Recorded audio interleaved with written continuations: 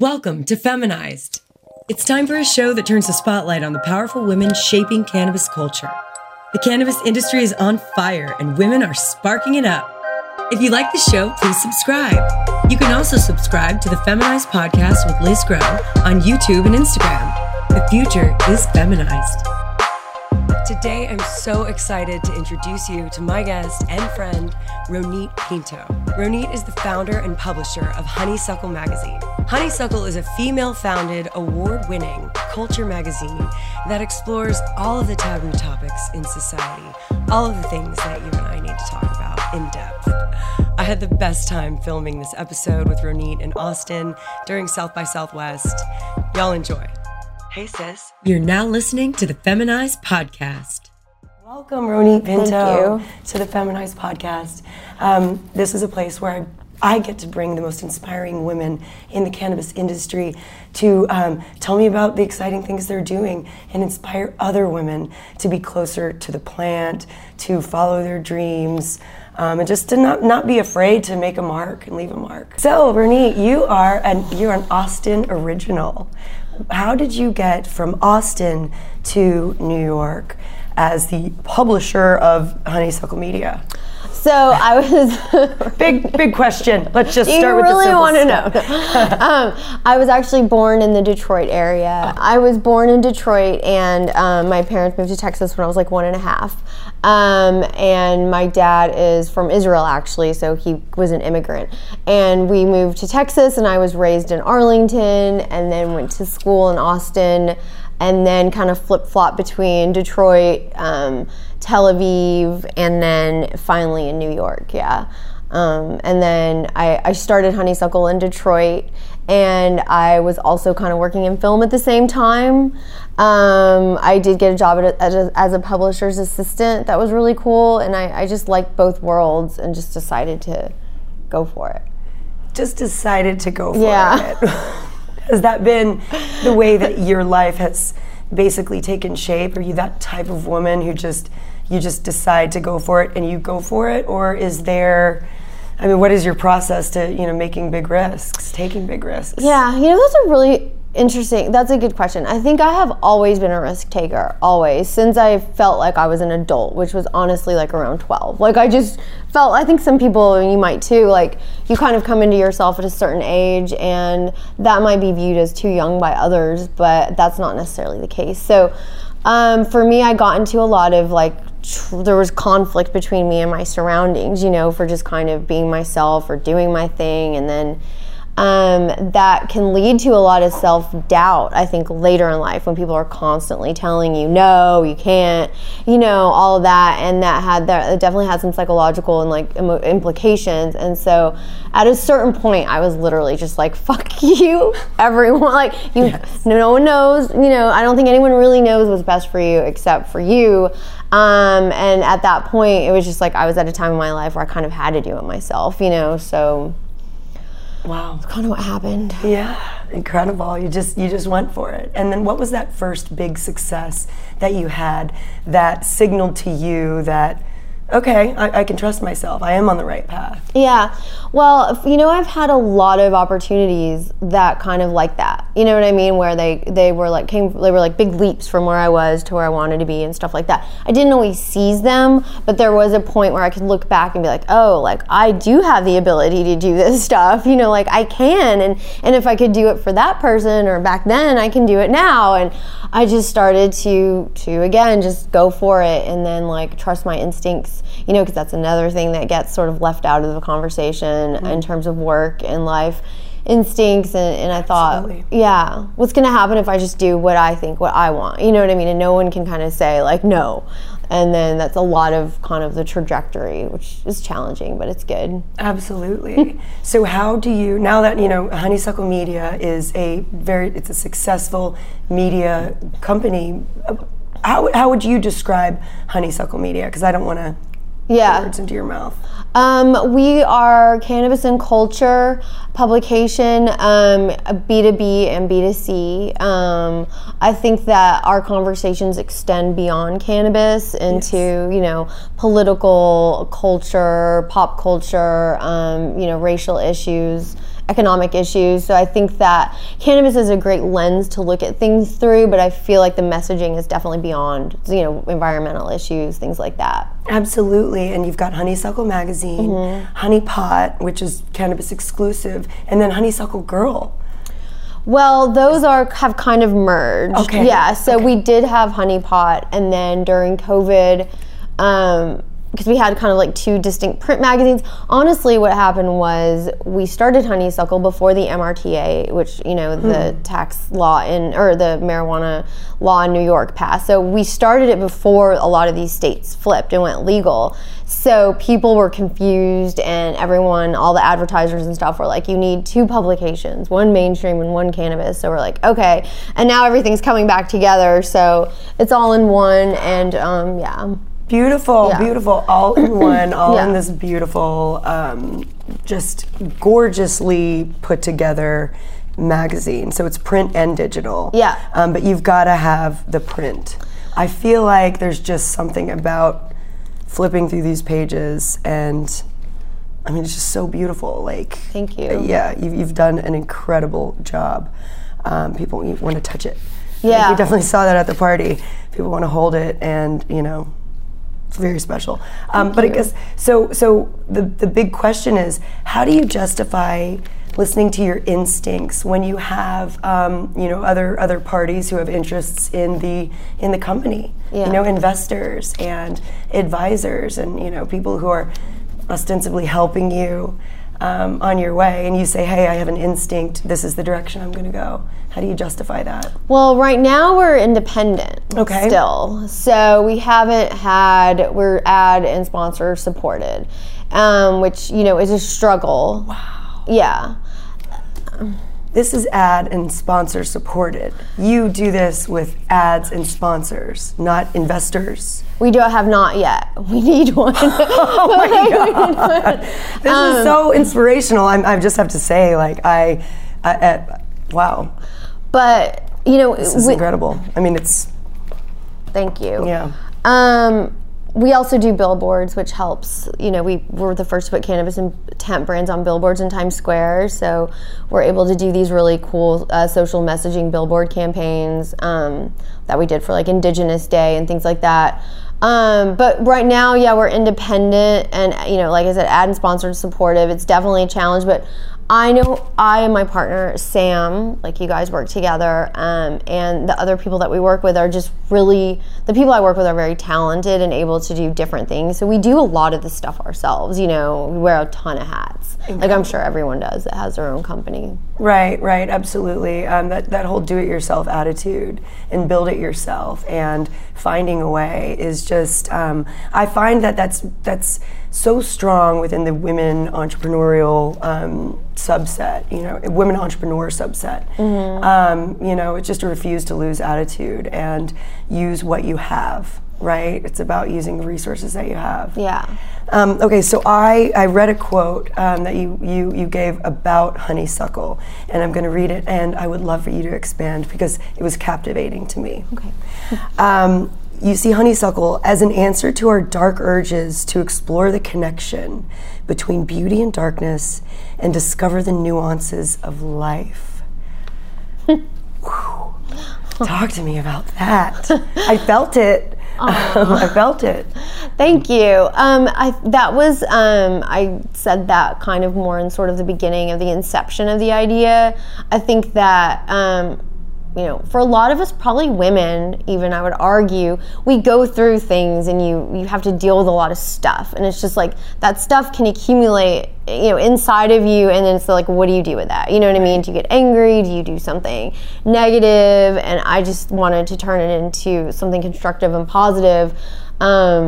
It's only later in life and through my journey or trajectory that I realized I think it was a direct response to what we'd call the patriarchal system, or these limited things that are imposed upon us. So I think for me that translated to darkness, having to deal with a lot of that for so long. Yeah. And so, yeah. Honeysuckle was just kind of like, let's breathe, like do something else. Let's breathe. Let's talk about it at least. Let's talk about it in a different way, maybe a more empowering way. Yeah. Is really kind of the feel and the vibe that I get from Honeysuckle. It doesn't shy away from the taboo at all. Mm-hmm. It doesn't shy away from the, the truths, the hard truths that we face, I think, in the society. But it does so in a way that's refreshing and empowering. And it makes me feel like there is a community or a tribe, if you will, that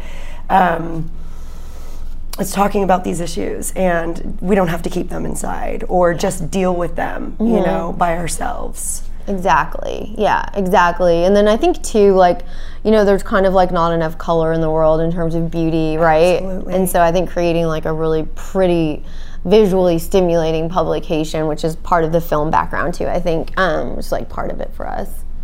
Wow. So how has Honeysuckle grown through the years and evolved? We started our first sort of like zine in 2015, and that was called Rebel Yell. It was really cool with like punk rock model, from Detroit on the front. Yes. And then we just kept going. So like had like my first 3 smaller issues, and then some bigger ones, and then we got into cannabis in 2017-16, and it was when the conversation was really amping up, especially in New York. So we had all of the like New Jersey Cannabis Commission people come, like Leo Bridgewater, Kim B, Jake Plowden, and they were all like, we invited about 12 people into our living room, and they just like totally schooled us on, because most of them are minorities, like black and brown, Sure. not Anglo-American.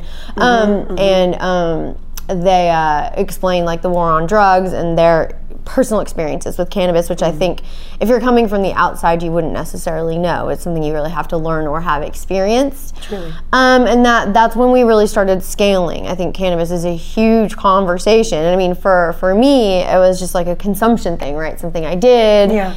And it didn't have all these other things. And so we got national distribution in 2018, I think, like Barnes & Noble and Books A Million and all of that. And then COVID hit, and now we're doing more dispensary, like free model, and then you can buy them on our site. But we've just been scaling. Like, I think that, as much as people say print is dead, there are a lot of people who still want it, and I think that, digitally. I'm one of those people. I like to hold something, and I know that I'm not different. I know that I'm not the only one. I mean, there's just something about revisiting an ad or a page over and over again. You see different things, you learn different things, and I don't know, there's just something grounding about having a print publication in your home, and then something new on a regular basis, but with a consistency of the spirit, really, the freedom, right? Yeah. Like, I know I'm getting something new every time a new edition comes out. I'm getting the latest news, and that's. I think that's what I love about it. I can hang on to it and just like study it. Awesome. I was an English major though, so I do like to read and circle things and highlight things over and over. Okay, so here we are in Austin. Yeah. Okay. South by Southwest is happening. You had an incredible panel yesterday on censorship. Tell me about how that went. I mean, that was very exciting, right? Like, it was kind of a last minute add-on, and I was nervous because I've never spoken at South by Southwest before, but it went well. I think it's certainly like an area I can speak to. We've had censorship in quite a few areas with the magazine, and Juanjo and Javier were really cool. So like honored to, be able to be on a panel with them. That was cool. Yeah, so it's about cannabis and censorship. It's a really hot topic right now, huge, because as we see, alcohol brands have unfettered access to our advertising channels, to our Facebook, to basically everywhere. But yet cannabis is being locked out. Can you expand upon that and really what you're seeing as far as censorship goes? Yeah, so the panel actually, interestingly, was not on the cannabis track. It was on the brand and advertising track. Oh, wow. Yeah, so I think it was... Good. Yeah, right? Good. Exactly. Taking it out of the, this is the cannabis track, but brand and advertising, it opens it up to a whole new audience. Yeah. If folks who have no clue about the censorship that's happening in cannabis. Exactly, or are very educated about it. Right. So yeah, so that was cool. And then Weed Maps just tried to pass their, or they submitted a Super Bowl commercial, and it was like broccoli, so they didn't barely even mention cannabis. I think they said the word once, and that was rejected. And the Super Bowl, I think it's NBC, is like notoriously rejecting these cannabis commercials. Yes. And so for us, we. We've had a lot of them. Like one of the most heinous ones that I did mention on the panel was a niece bought some magazines for her uncle who's incarcerated, because we actually had a distribution model for prisons, and we write a lot about social justice, and there's people. You had Kaimani Marley on the cover. Was it the last? Damien. Oh, I'm sorry. Damien. Yeah. Yes. That was awesome. Yeah, and so you really do shine a light on social justice issues. Absolutely. You are one of the top publications that does that so consistently. Yeah. So what happened with prisons? So we have people who were previously incarcerated who write for us, and they know people who are still incarcerated, so they write about them or advocate for them. So his niece bought the issue for him, and they sent a rejection letter that they wouldn't deliver it to him. Wow. No reason, just sorry. They said cannabis, and in Washington State where it's legal. And by the way, you can't smoke a magazine anyways, or even use it for paraphernalia. So you could, I guess, but and they said there was nudity, which there wasn't. Wow. Yeah. So keeping the truth from those who are suffering because they were victims of the war on drug in the first place. So not even giving them connection to their tribe, just completely cutting them off. Yeah, it's pretty humiliating, I think, for them. It is. It's humiliating. It's inhumane. It's and it's sick. I mean, for the last 100 years, we've all lived under the yoke of prohibition. Yeah. And in so many ways, we've seen how it's just been working to, I think, dismantle a healthy society. The most obvious example being, black men incarcerated at an inordinately high rate, taking them away from their families. How do you feel that Honeysuckle magazine really helps to push the cannabis agenda within? I'll just leave it there. How do you think Honeysuckle magazine helps push the cannabis agenda? Good question. I think because we came at it from a not purely industry perspective, we are more broad in pop culture. So I think and hope that it ties in a bunch of things together, right? So it's elevating the conversation. We've been told that. So it's you could talk about the tech, you could talk about the plant, you could talk about all this stuff, which we do, but I think connecting it to the environment, to celebrities, to, just regular life. It's that's the goal. That's it. It's not about the cannabis. Yeah. It's about these fascinating things and people in our lives who are fascinating to us and inspiring to us. Yeah. And cannabis just so happens to be, a sidekick. I think in the story. That's really what I've found about Honeysuckle. And cannabis isn't even in the name. It's a sweet. It's true. It's a sweet name, Honeysuckle. Yeah. Where'd it come from? I was meditating, right? I love it. Right. I love it. Coming from the yoga master. Not even close. But yeah, I think I was just meditating or whatever it is you do when you're in the zone, and came up with the name. I kind of had a vision around it, and even some imagery, and we created a video around it. The first video I created for Honeysuckle was this ethereal kind of fairy with these origami flowers, and just everything was kind of in bloom, and it went from black and white to color, and I guess that is kind of a symbolic for who we are. Beautiful, yeah. Beautiful. And you have, and that's, Honeysuckle has grown to become this I mean, it's great because it's a sweet name, but it's an edgy magazine. Yeah. So it's like there's this tension there when people talk about Honeysuckle magazine, right? Do you feel that? Did you set out to create that tension from the beginning, or it just came to you and you moved on that instinct? I think, those were all good questions. Well, I did select the name at the time because bees are around honeysuckle. So, I mean, we all like that, right? Some dichotomy or tension. I don't know if it was fully strategic, but I knew they're all the same to me. It's just like dark, light, good, bad. Not fully the same, but it's all just life, Right. So I wanted to create a holistic conversation, I guess, or publication. No one wants to feel censored. No. No. No. We want to feel free. We want to feel, we want to feel like we're learning something new. We're being fascinated when we pick up a copy of a magazine, when we open up a website. Teach me something new, shock me, thrill me, Yeah. Tell me something exciting about my life, because it's really boring right now. No, I'm just kidding. But really, I mean, look, that's you're trying to reach the masses, You're trying to reach the masses and open up their minds, and I think you've definitely crushed that. Oh, cool. With this. So what's next for you and for Honeysuckle?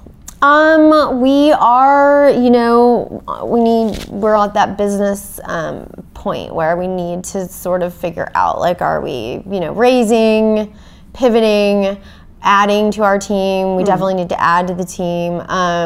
We have our creative branch is growing. So Sam, my fiance, who you met, is an incredible filmmaker and photographer, and I have a background too. So together we were able to produce all this stuff. So we have been doing videos for some of our clients, and the film aspect. So I would love for it to be ultimately, Vice Films, they have a publication, a platform, and a film aspect. Yes. That would be great. Yes. Whether, I'm not sure we can take it that far, they're huge, but we have to kind of see what makes sense. We have some print partnerships with some exciting people, so that they're all the revenue streams are open, everything's available. I think we just have to figure out what we can physically do and what we need help for and what makes sense with our changing world, right? Right. It changes all the time. Absolutely. And with such big ideas, you certainly can't do it alone, and small team can only go so far. Yeah. So, scaling so that you can reach more communities. I love to hear that. I love to hear that. And I don't think that the idea of a, kind of a Vice type model is too big for Honeysuckle at all. I think we absolutely need that in our society. We do. And, we support it. Let us know how we can help. Okay, gosh, yeah, that'd be great. Yeah, so how can people find you, Ronit? We are primarily found online, www.honeysucklemag.com. We have an events page now, by the way, if you're in New York. Yes. We'll be in New York next month for 420. Oh, awesome. Yeah, we do these really cool THC infused and inspired burlesque and art events, yeah. Are you kidding me? No. That's exactly what everyone wants. Give us something to be excited about and to go out, get dressed up for, and the cannabis, I feel as an accompaniment to the night out. Yeah. If you imbibe, if you're drinking alcohol, the cannabis is the perfect accompaniment to it. Keeps things balanced. It seems to keep things balanced, doesn't it? Yeah, for sure. And exactly, it's just you can go for a performance. We're tapping into kind of a new culture, I think, a little bit new demographic with cannabis. So it's it's there, but it doesn't have to be your centerpiece, or it can if you want it to. Right. Yeah. I love that. It's there, and you can choose whatever you choose. Exactly. I think that's the freedom that we all seek. As responsible adults, why can't we enjoy our plant medicine? Yeah. Alongside everything else we enjoy, that's completely, completely there and open to us. That may not be the healthiest thing. Yeah. I think, and that's really what we're trying to teach Texans. As Grow House, doing what we do, Grow House Media, right? We do a lot of things, but the engine that drives us is bringing information and bringing the truth back to our communities, back to our people who are kept from that. Whoa, The light feels me. Strobe. Hold on a moment. Hey. Yeah. But yeah, I mean, you know, when we, so in 2019, when High Times TV launched, we launched along with them, we launched our show Grow House on High Times TV. It's a really cute web series about two Texans who are passionate about cannabis, who have to leave the state and go all over and just explore. It's very simple. It's like entry-level cannabis for those people who want to learn. Wow. And you couldn't even download the High Times TV app in Texas if you had your geolocation turned on your phone. Wow. Okay? Yeah. Talk about censorship. Like, our communities couldn't even have the information in the most PG-13 type of way. Yeah. You know, we're not encouraging bad behaviors. We're learning how to dab. You know? Yeah, Texas is fascinating. I mean, I not in the Texas is just a weird, you know, especially because Austin's such an anomaly in the state, right? Right. Oh, So- it's a, you know, little like blue oasis is what they say. Although, you know, I don't like to refer to those colors as much. I mean, it feels like a sucker's choice. Oh. You know, it really does. We're all human, and we all, you know, have rights, and our right is to grow what we choose to grow on our land and take what medicine we choose to take for ourselves and our health and the health of our families. Yeah. And to me, that's not Democrat or Republican. And in Texas, you'd be surprised how much bipartisan support we do have.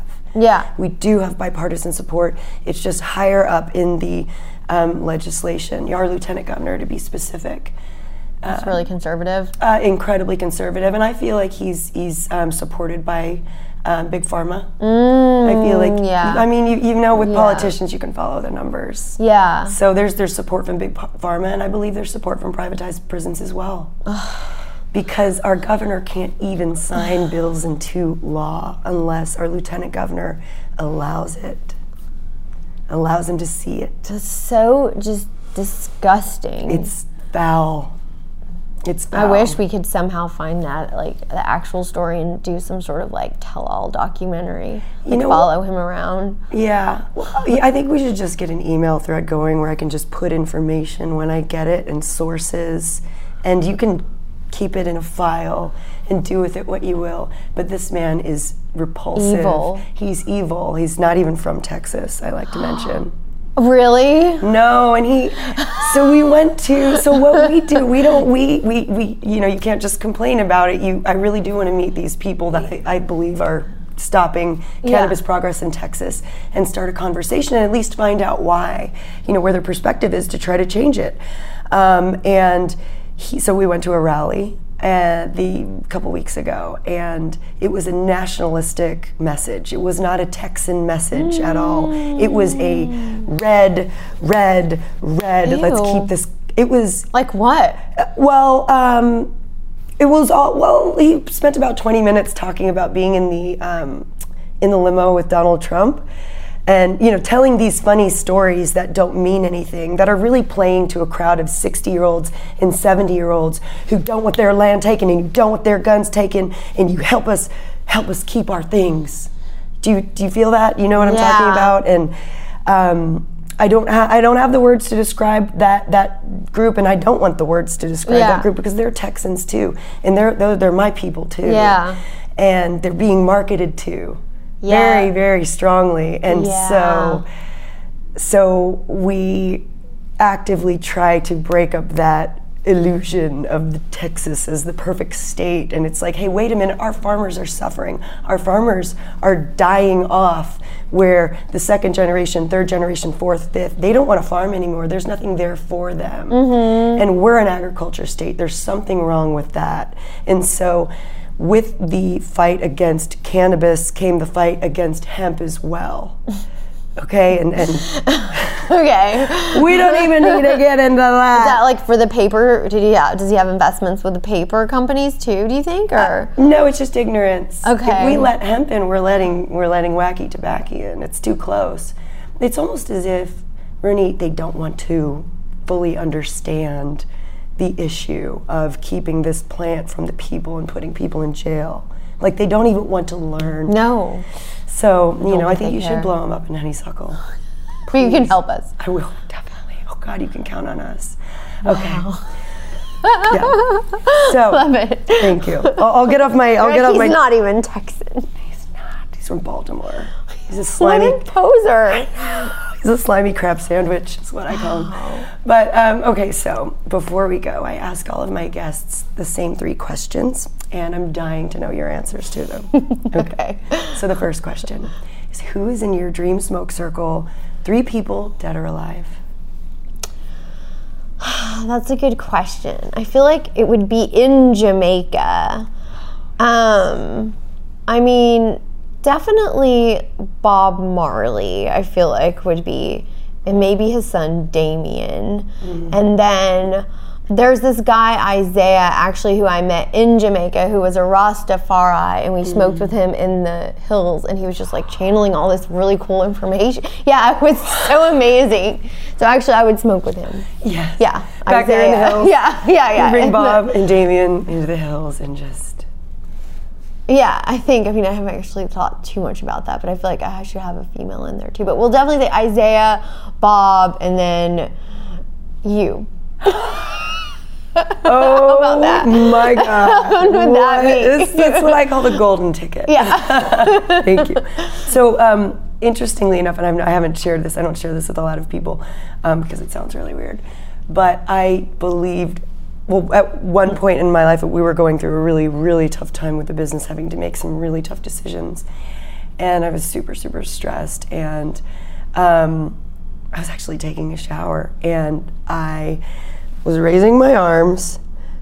They got stuck there. I'm not kidding. They were stuck there. Oh. And in my mind came Rita Marley.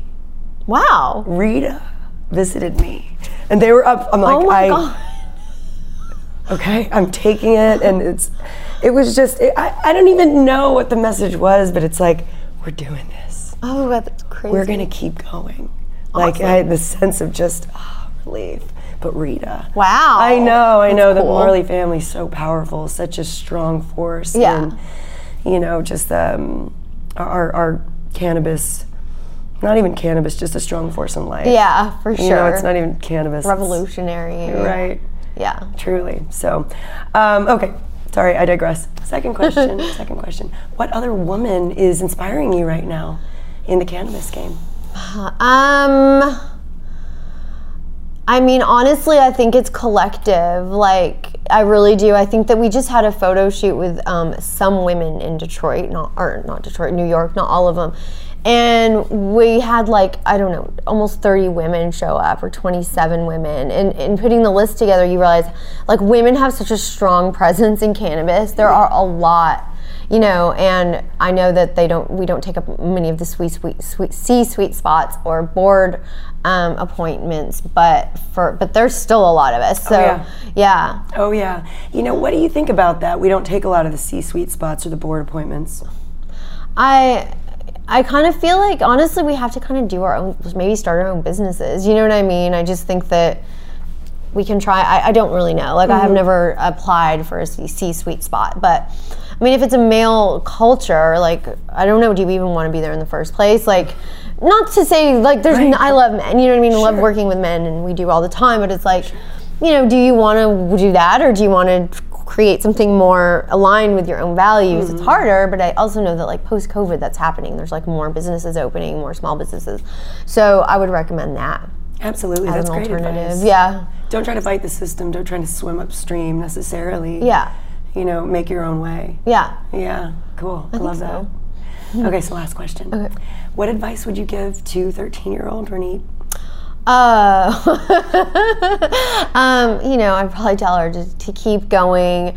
Don't worry, you got this. Just keep going. Yeah, you're good. Yeah. Good. Don't worry, because I think all of us had our moments where we're I'm never gonna live through this. I'm gonna die. Yeah. Yeah, that's an 8th grade time period. So that's why I like to ask about it, the worst time period I think in a woman's life. What would you tell yourself? Oh my God, nobody's ever asked me that.